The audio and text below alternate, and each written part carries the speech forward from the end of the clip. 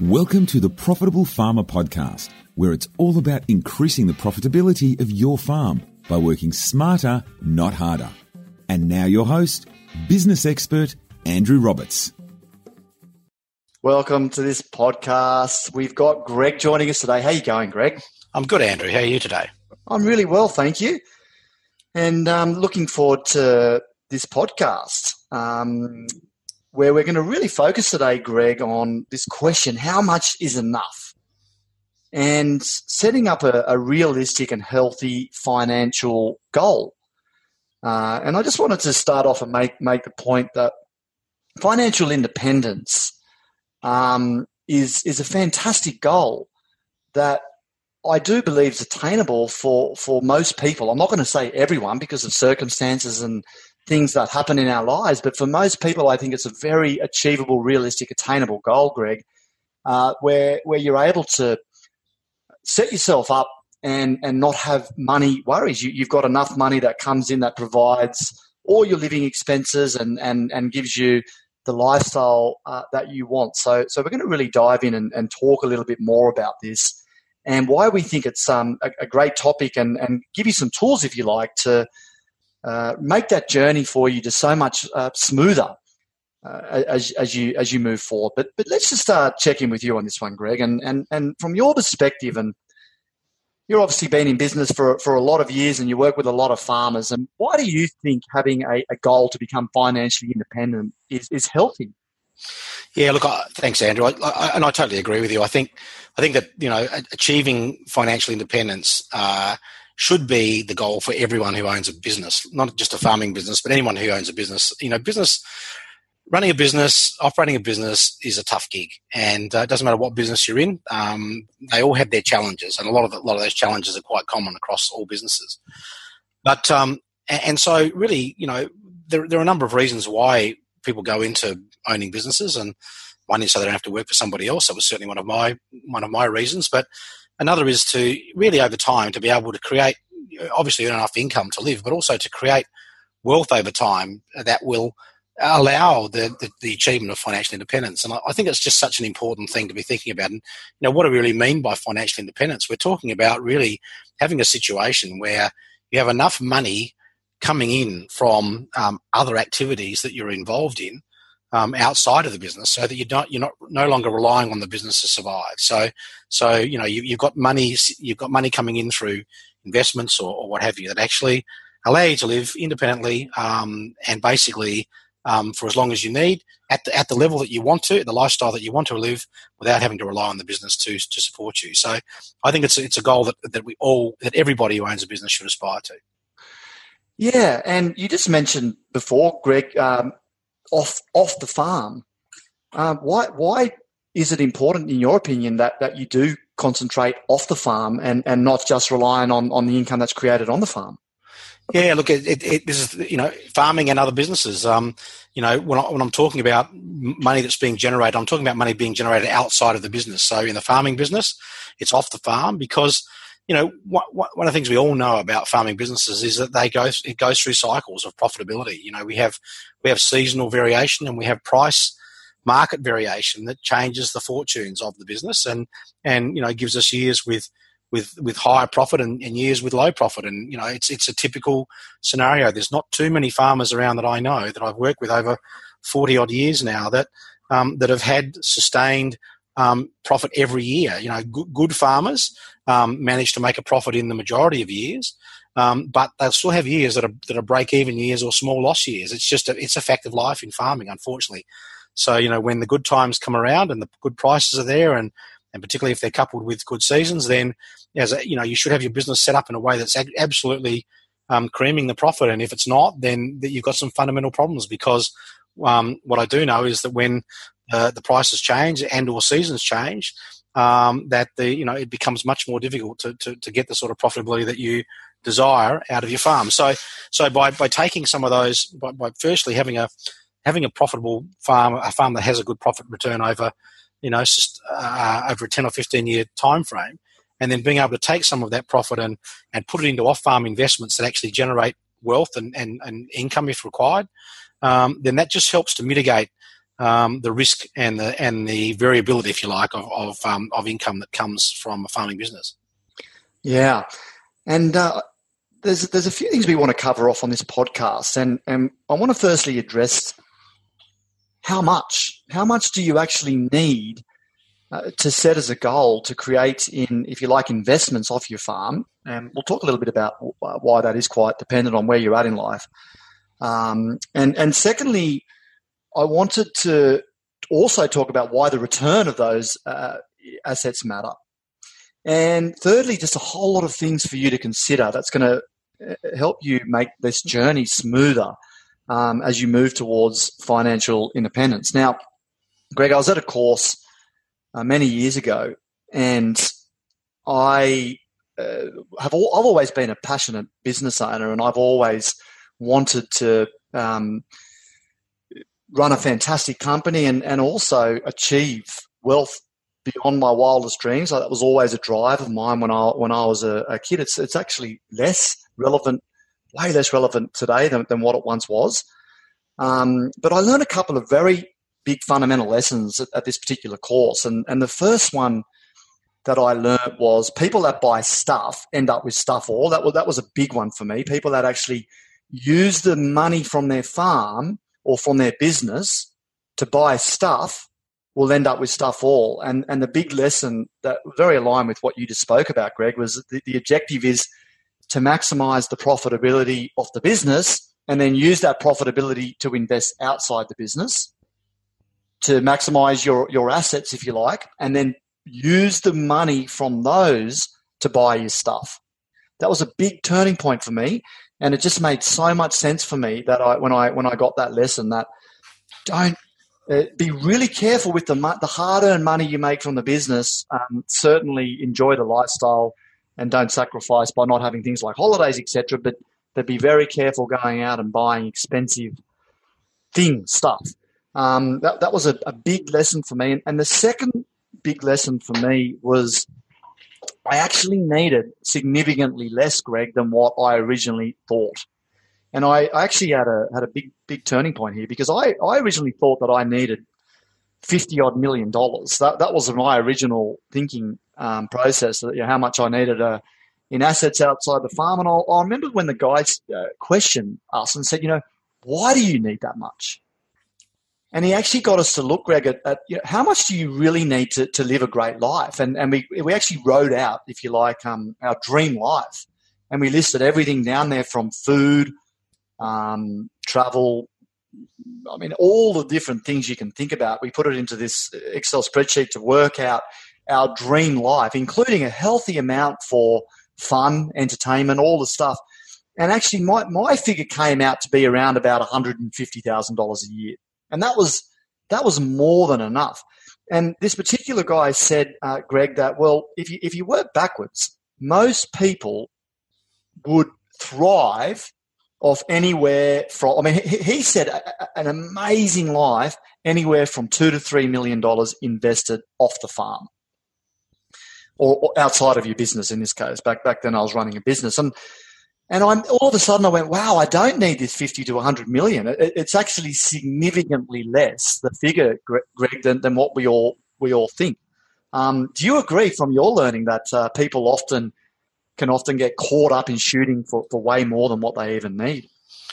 Yeah, I think that's probably it may well be true for a lot of people, and obviously, how much do you actually need? As you mentioned right at the top, Andrew, has a lot to do with where you are in life. If you're just starting out as a couple in life and you've got a young family, and in the country, maybe let's think about you might be thinking about sending them off to school and to boarding school or something like that. That requires a lot of money, and it does require a plan. And one of the things I think that lacks, that a lot of people lack, is a real understanding of what the capital allocation plan looks like for their life. How much money do I need to put aside each year for the principal repayment of debts and for servicing interest? How much do I need to put aside for my children's education? How much do I need to put aside for retirement so that I can use compounding over time to generate a nest egg that I can retire on?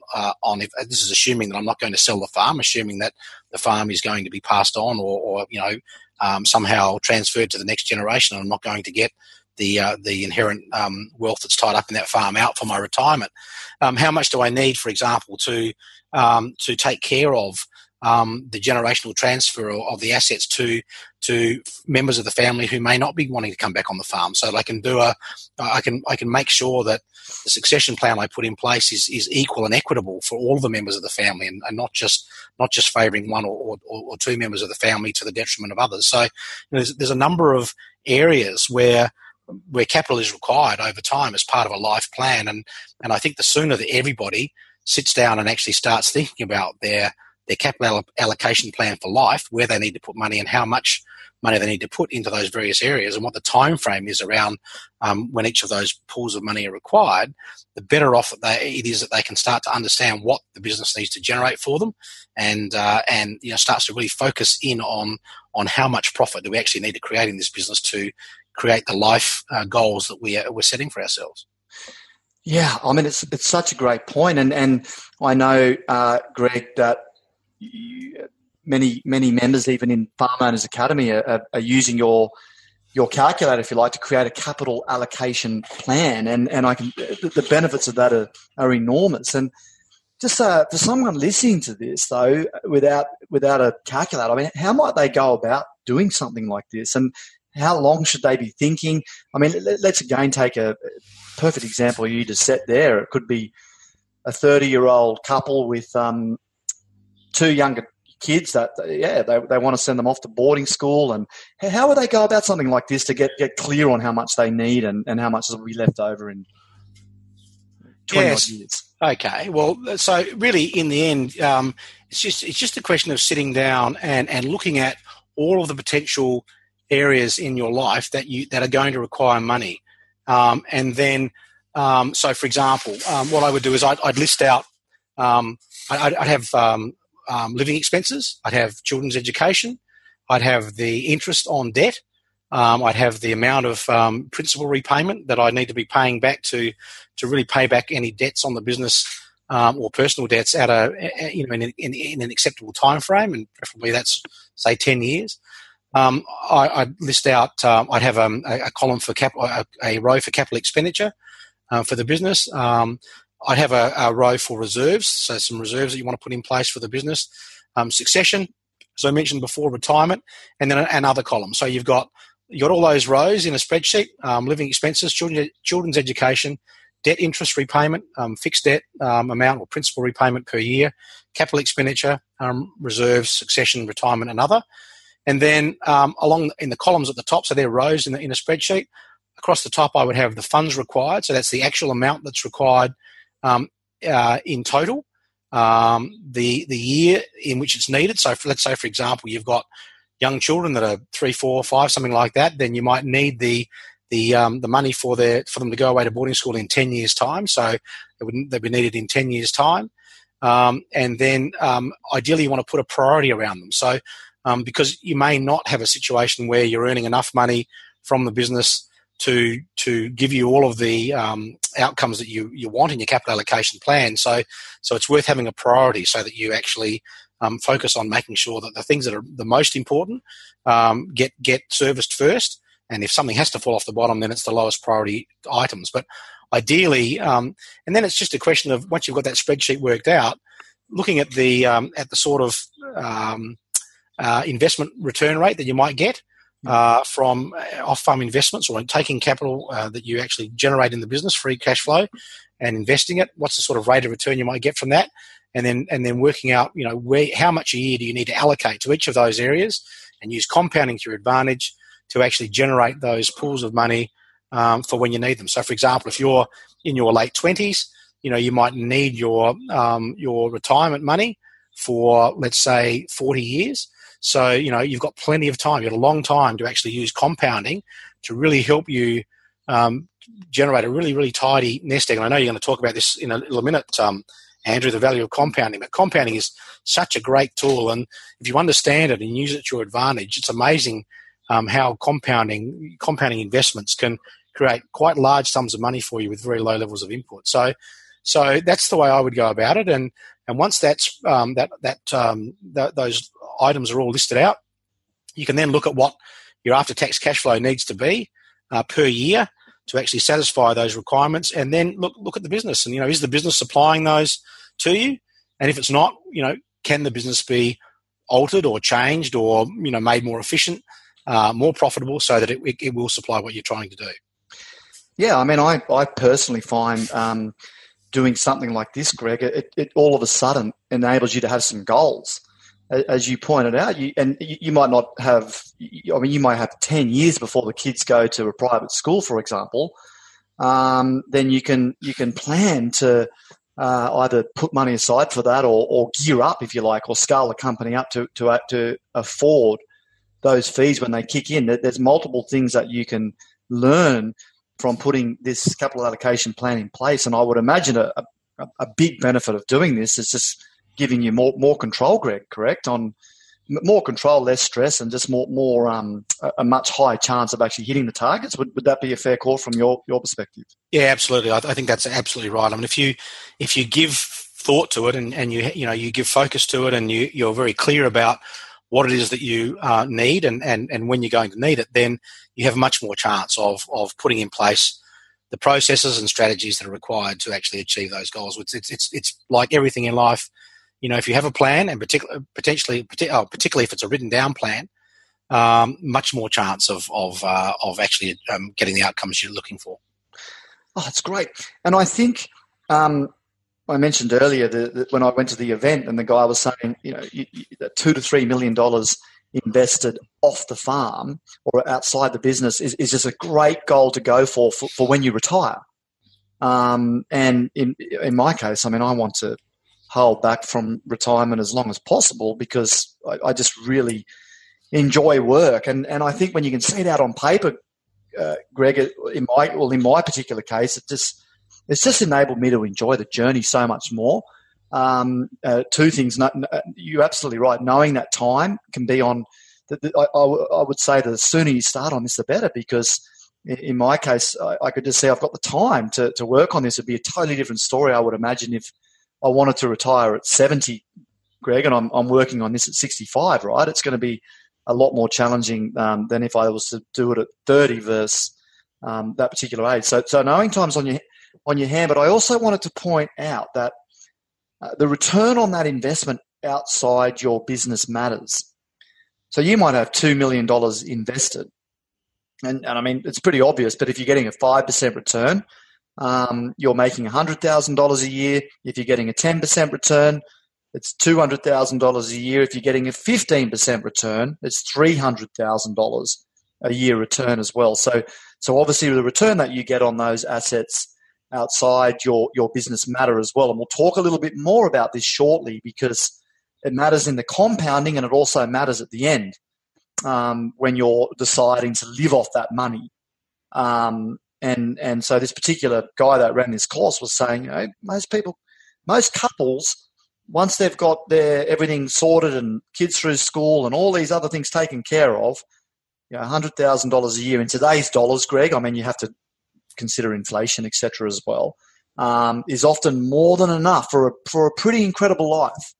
And I just got a huge peace of mind when I learned that, because I had in my head that I needed a significantly larger figure than that.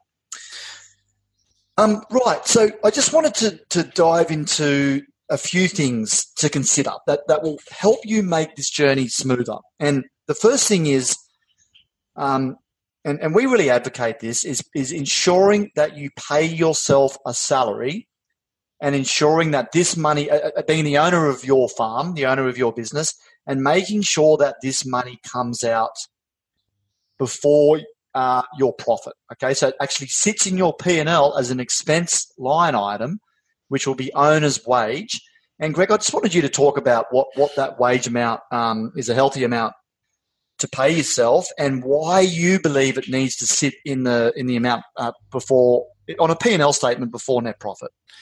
Yeah, Andrew, this is such an important factor of farming businesses, unfortunately, and not only farming businesses, a lot of small owner businesses. What I see very, very commonly is that the business generates income. The income is used to pay the debts, the running costs of the business, and the owner kind of gets what falls off the end. and they just take what falls off the end. So if things are tight, their wage goes down, their remuneration goes down, and it really isn't the appropriate way to be looking at a farming business or any other business. A proper sustainable business should be able to properly pay or fully pay for all labour that contributes to the running of that business at a rate that is acceptable and comparable with the Australian wage rates. And so, if you let's look at a couple of statistics around what is an acceptable income or wage that should be paid for a full-time person that's involved in a farming business. If you look at the average Australian wage at the moment, it's about $80,000 a year. So $80,000, that's the average Australian wage. So if you were working in any other job outside of farming and you're receiving the average Australian wage, you'd be on about $80,000 a year. But just recently, a couple of years ago, there was quite a large survey of rural employment conducted by a consultancy group in New South Wales, and they looked at the true cost of labour in farming businesses. And what they determined is that what was actually being paid out there in the real world for managers, for people who fully managed farm businesses, and then for their workforce, was $115,000 a year for the managers, and about $70,000 a year for a full-time employee. So these are good, these are good quality managers and quality full-time employees, and so that's what was actually being paid in the real world. And I don't see any reason to why it is that anybody who is the owner of a farming business and spends their time running the business shouldn't be allocating themselves the same amount of money, $115,000, as the principal owner. And for any members of the family who are working in the business to help support that business run, that they should be on at least $70,000 full-time equivalent pay. So that's really the numbers that we're working to, and yes, it's absolutely vital when you're looking at any business that labour is properly accounted for and properly paid before you calculate the profit. Because in the end, the proper way to look at any business or analyse any business, and particularly a farming business, is to think about it this way. If you own the farm as a land investor, and just please remember that when you own a farm and you run a farming business, you actually have you wear two different hats. You're an investor in farming land, an investor into rural land, and normally you would expect a return on that investment, and that comes through capital gain. So, capital gain for rural land over 30 years has averaged around about 6% a year. So there's a capital gain to be had from owning the land, and then you choose to run a business on that land, and from which you make an operating return. Now, if you chose to own that land and lease it out to somebody else, you would make the capital gain on the land. You would get the income from the lease, okay, and you would have no other costs apart from some rates and taxes and a few bits and pieces like that. But basically, most of the lease payment would end up in your pocket.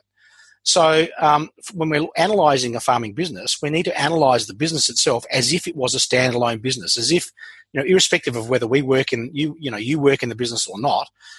You need to look at how much labour would this business need to employ to properly manage the business to the level that it's currently being run.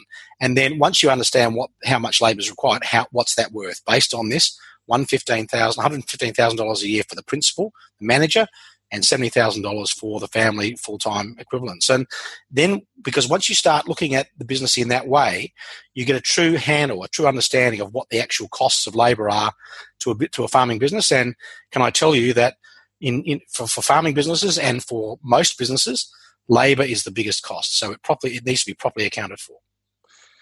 Yeah, such a great overview. And the thing I like so much about this is once you know that $115,000 is coming out, Greg, it just does something to you where you step up, correct? I mean, you realise, well, the business has to sustain that salary, and it's a motivating line item, if you ask me, because the owner hopefully can see that as a cost of running the business and get out there and make enough to obviously cover that wage. And also, we'll dive straight into this one now, Greg. Let's just talk about what you think the net profit figure really needs to be, or a great KPI or amount for a business owner to aim for in a farming company. And by the way, this is outside of farming companies too, but we'll stick with farming company for now. So this is the next step, really. So basically, we talked about labour and how labour is a significant cost in any business, and particularly in a farming business, and it lives in the overheads. Basically, it lives in the overhead part of the equation. So it's part of the cost of owning and running a farming business is that it needs labour. There's no farming businesses that I know that will run without any labour at all. So labour is always a factor, and it's an overhead cost. Irrespective of whether you're running cattle or sheep or cropping or whatever, labour is a requirement. So it lives in the overhead part of the equation. So once you look at the analysis, or if you like, the financial overview of a farming business, you have the revenue that comes in, you have the expenses, direct expenses, so the expenses that are part of the day-to-day running of an enterprise. So, for example, in a grazing enterprise, it might be drenches or vaccines or shearing if it's a sheep enterprise, or creg testing. Those sorts of things are direct costs. They're directly proportional to the size of the enterprise that you're running.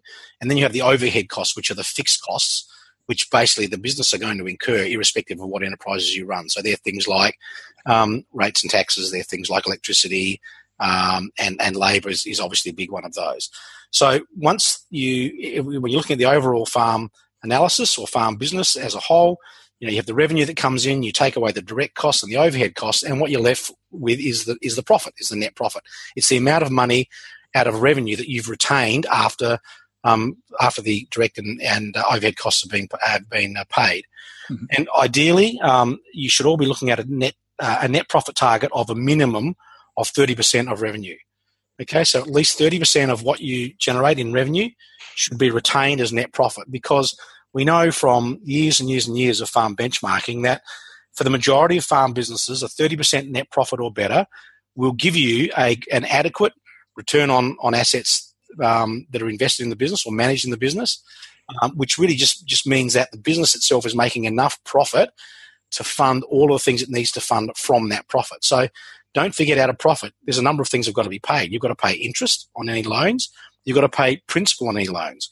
You've got to pay leases for any land that might be leased within the business.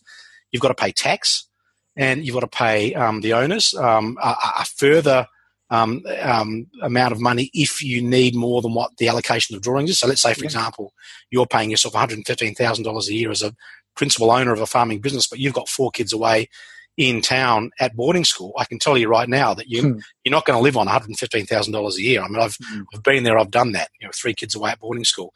I can tell you now, you won't live on that. So any owner drawings above that salary needs to come out of that net profit. And capital reinvestment in the business has also got to come out of that net profit. So there's a lot of things still to come out of net profit in a business, and that's why it needs to be at least 30%. I mean, it's just such great benchmarks that people can start thinking about, and again, just to be really clear, that's if you've got an income of $1 million in all the sales, everything you sell off the farm equates to $1 million. Obviously, that you got to take out that owner's salary and everything else, all the cost of goods that you use to create that revenue and all the electricity, everything.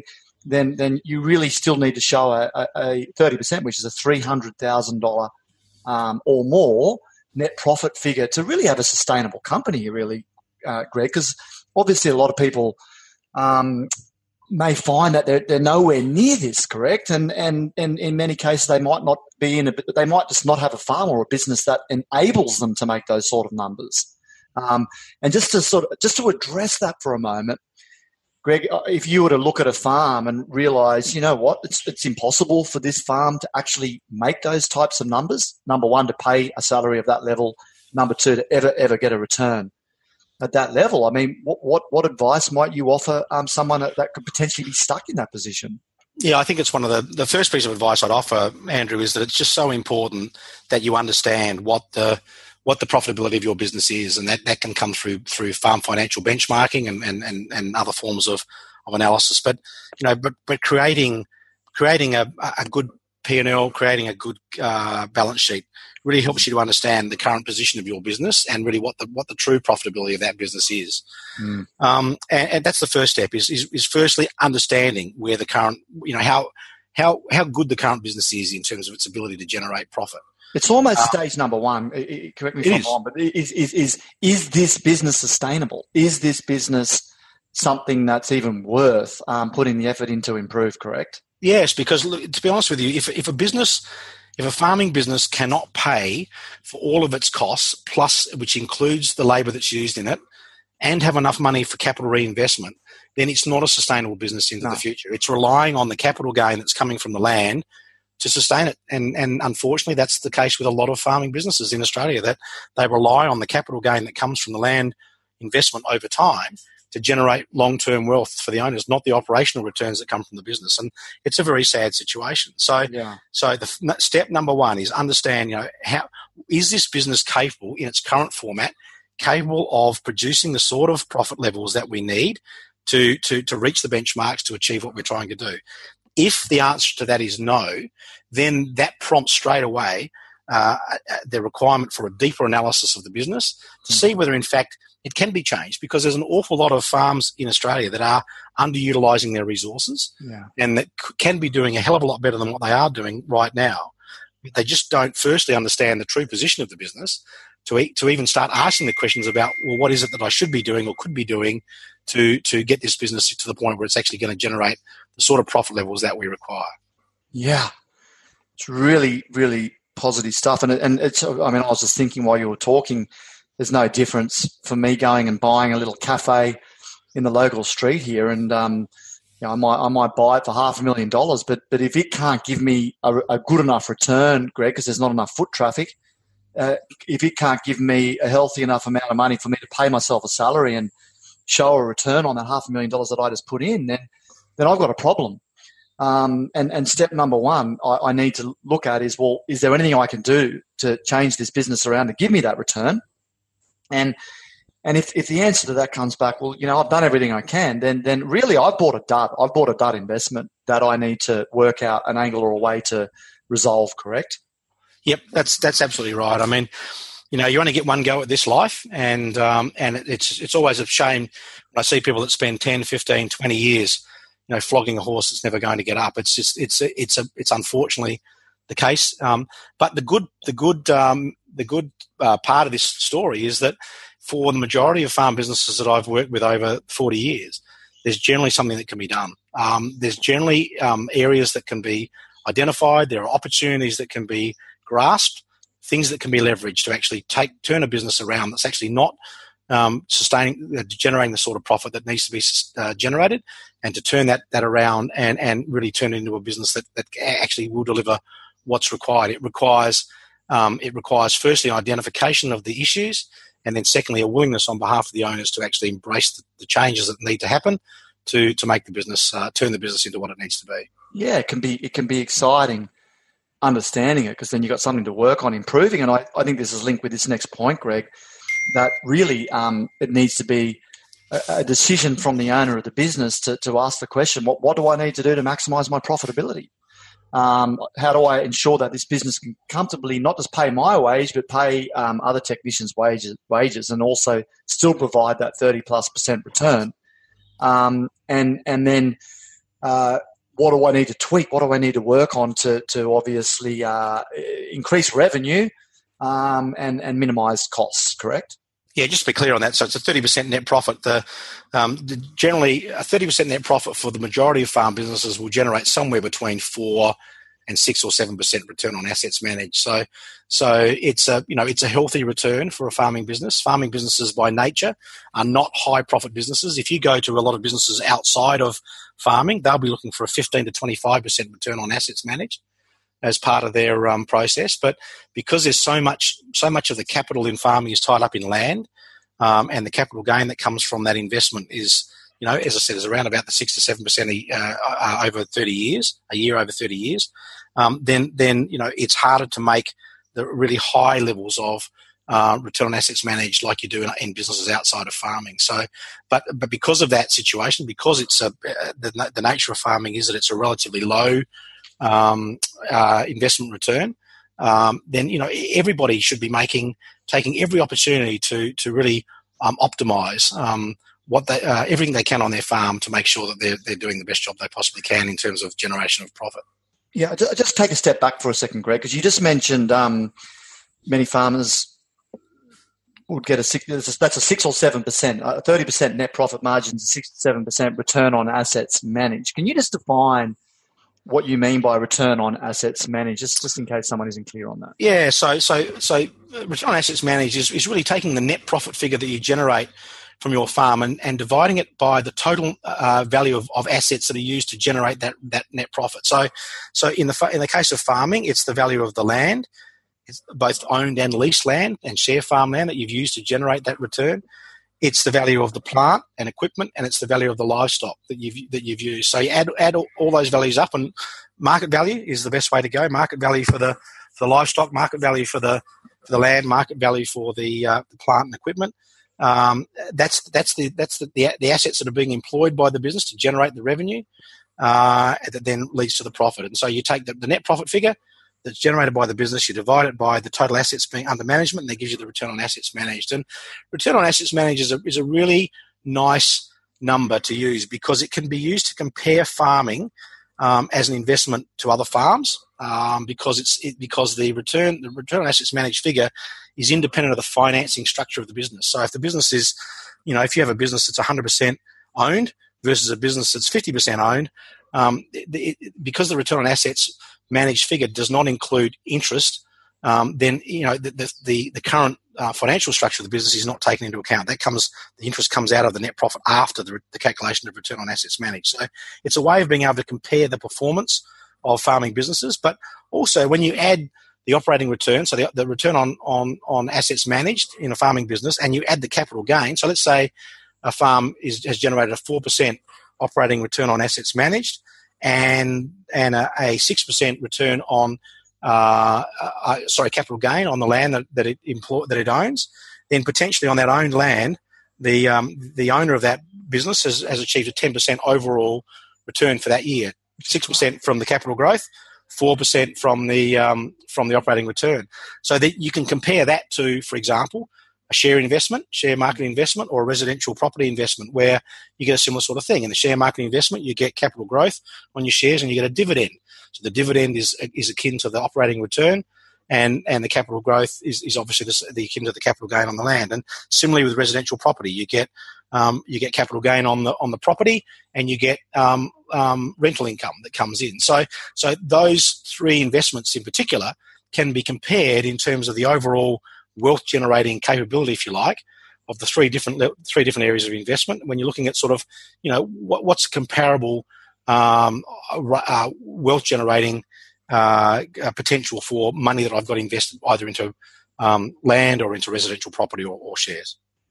And Greg, do you have a benchmark, or is there a healthy level on return on assets managed that you think people could shoot for or plan for? Yes, I think the ideal scenario, and it depends a little bit on the value of your land, but normally we would work on a target of between 4 and 6% average return on assets managed over the long term, over the 10 or 15 year horizon. Yeah. Now, if you own land that's very, very expensive, so if you own land in a really safe, highly sought after, tightly held area, you might be paying $15,000 a hectare for land. It's obvious that it's unlikely you're going to be able to return a 6 or 7 or 8% return on assets for that type of land. So that is a constraint to farming. So a 3 or 4% return on assets is a very, very good result in that sort of country. But if you're in the more normal type of pricing scenario where you might be paying somewhere between, let's say, $4,000 and $6,000 a hectare for land, or that's what the market value is, then really that 4 to 6% long term over a 10 or 15 year period is the sort of benchmark target I would be encouraging people to aim at, because that level of profit, I know that level of profit represents a really viable, healthy farming business that provides so many options then for the owner, both in terms of the capital to be able to reinvest in the business to keep it moving forward, or the capital to be able to do some things off farm if they choose to, either expand the farming area if they want to do that, or invest off farm to create wealth off farm. So generally it's a great benchmark to be looking at. And unfortunately, for the average Australian farm, according to ABARE data, we're looking at over a 15 to 20 year time frame. The last 15 to 20 years, we're looking at about a 1.4% return on assets managed. So really very poor compared to what the benchmark should be. Yeah, it's excellent. And last but not least, Greg, the other tool to support you on your journey to creating financial freedom boils down to learning investing, master investing, really particularly master investing and understanding investments off the farm. And of course, you can scale up farming and buy more farming and et cetera, and that's definitely a skill in itself. But there's a stage when we're such big advocates of building that wealth in conjunction with scaling up off the farm, exact for all the reasons that Greg put on the table before, to mitigate risk and to enable you to have that retirement and that income coming in no matter what. I mean, really in the end, Greg, I do believe, and this is not just farming, by the way, this is all businesses, your safest return still comes from shares and residential property. Maybe commercial property as well, but property and shares, and it's consistent, it's safe, it's less risk, and learning the skills of knowing how to build that wealth off the farm. And I just wanted to give a quick scenario here, Greg, just to understand compounding a little bit. And I just want to hypothetically assume you start with $15,000 in year one, and you invest over 20 years, and you drop into that investment every year $15,000. So let's say January rolls around and you put another $15,000 into that investment, and we've got A, B, and C. A returns 5%, B returns 10%, C returns 15%. I'll talk about 15% shortly. I just want to understand the difference here. I hope I've got my numbers here correct, Greg, but I did double check them, so I think I do. In 20 years' time, investment vehicle A at 5%, if you put $15K in every year, is worth $537,000. Vehicle B, which returns 10%, is worth $960,000. And vehicle C at 15% is worth $1.7 million. And it's interesting, vehicle C compared to vehicle A is an extra $1.2 million for literally doing nothing. Why? All because you've learned the skill of achieving a higher return. And I mean, we'll just drop in the name here, Terry Tran, Greg, because I think it's quite extraordinary, and I think many people would be quite skeptical when they first hear of Terry's returns. But I mean, you're familiar. What's Terry's average returns been? Do you remember, Greg, over the last 15 years? Yeah, so and before I go on, I just want to say that, look, neither you or I, Andrew, are investment experts. So, please, if whenever you're going to seek, whenever you've got a question or you're going to put together any sort of investment portfolio or whatever, please seek professional advice that can help you do the job properly. But look, Terry's a guy who's come up with a system of investing in the share market, particularly the US share market, which is incredibly low risk and very high value. And I think from memory, he's returned a bit over 20% over the last 15 years, and that includes the years of 22% on average. 22%, and that includes the years of the GFC, and which is pretty incredible, really, when you think about it. And I mean, his mantra is all about is about not taking risks. So it's not putting yourself in a situation where you're risking your capital, but really understanding where the value is in investing, and having a process in place that allows you to capture that value. And it really is an outstanding result. And he's very transparent and about the way he goes about it. He'll show you the portfolio that we're talking about that's actually generated that return. So really, very, very.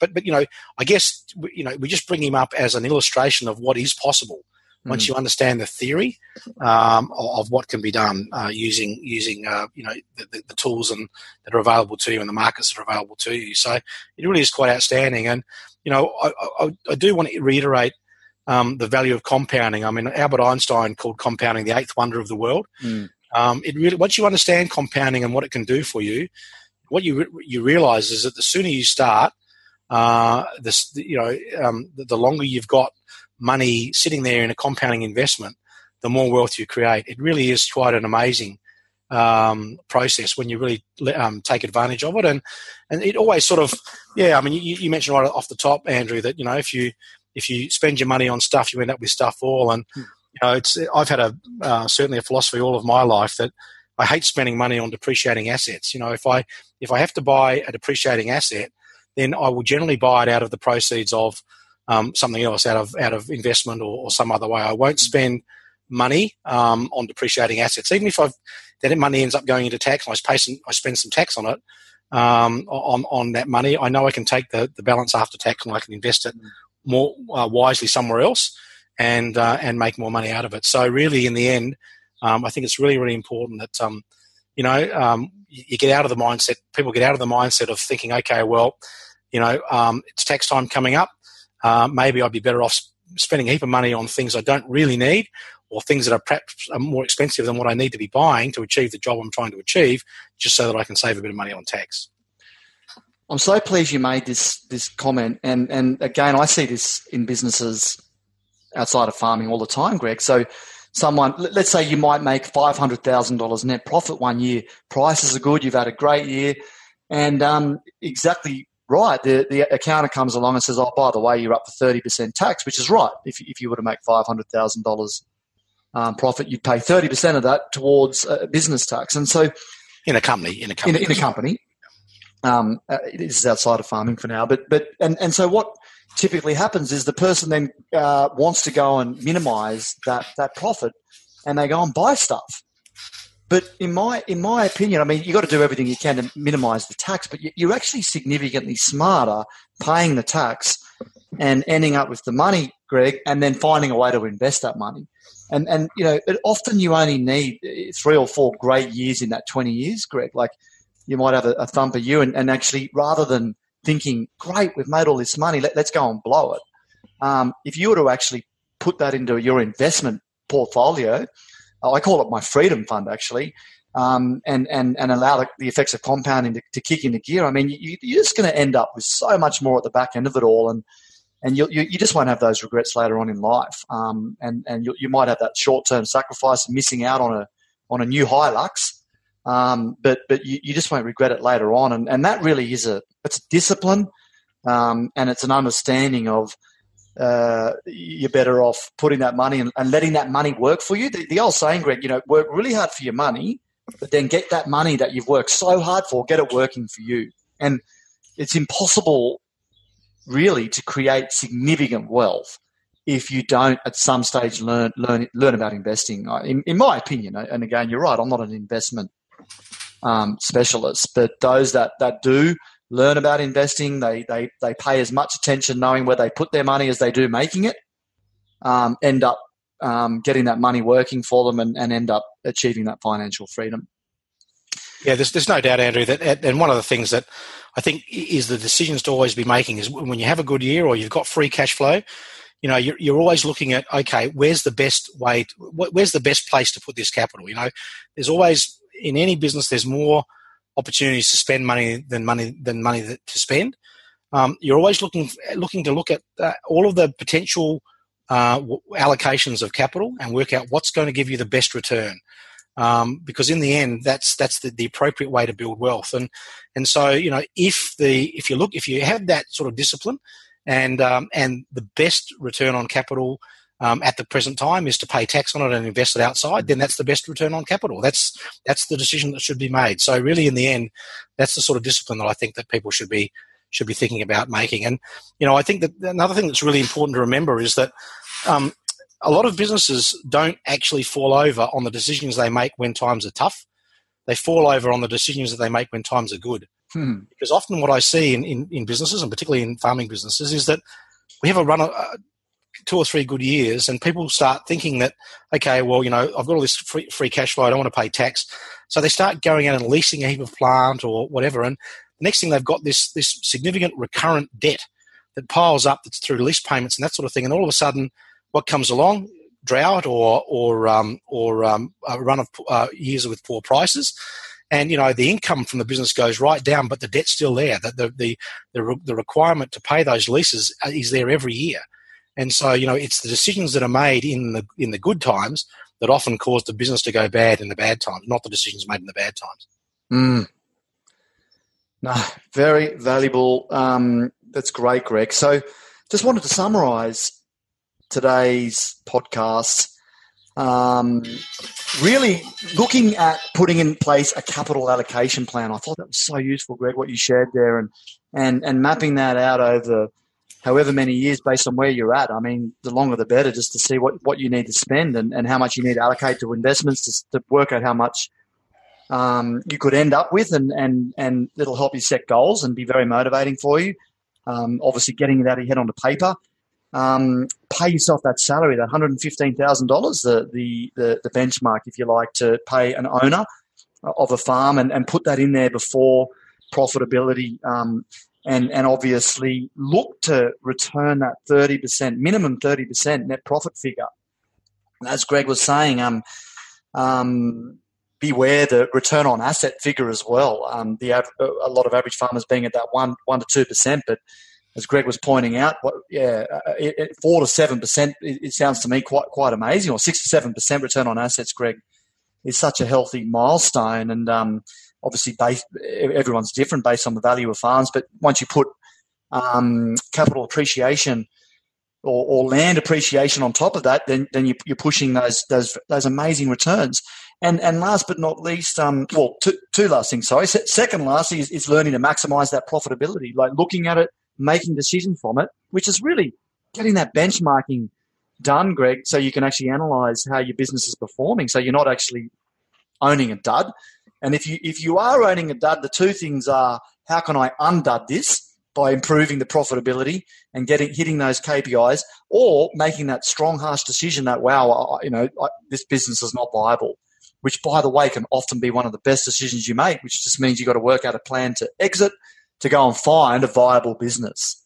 And last but not least, understand the power of compounding. Learn to invest, a significant difference over a long period of time. The eighth wonder of the world. So, Greg, thank you so much. Do you have any concluding comments you'd like to share on this podcast? No, I don't. Other than to say, look, farming's a challenging game. A lot of things that we deal with are out of our control. But what I do know is that, and this is based on my own experience, but also on the ABARE farm survey data now over the last 20 years, is that in every district of Australia and in every scale, every size enterprise, there are 20% of farmers who are have done extremely well over that period of time, averaged 5.9% return on assets, where the average has been 1.4. So basically what that means is that, for all of you listening, you could point to somebody in your area, in your district, that's achieving a great result. And if they are doing it in pretty much the same area and pretty much the same markets and all the rest of it, then I think for me the thing I'd be asking myself is, well, if they can do it, why can't I? Oh, absolutely. And thank you, Greg. That was fantastic. All the best, everyone, and we'll see you on a future podcast. Bye for now. Bye-bye.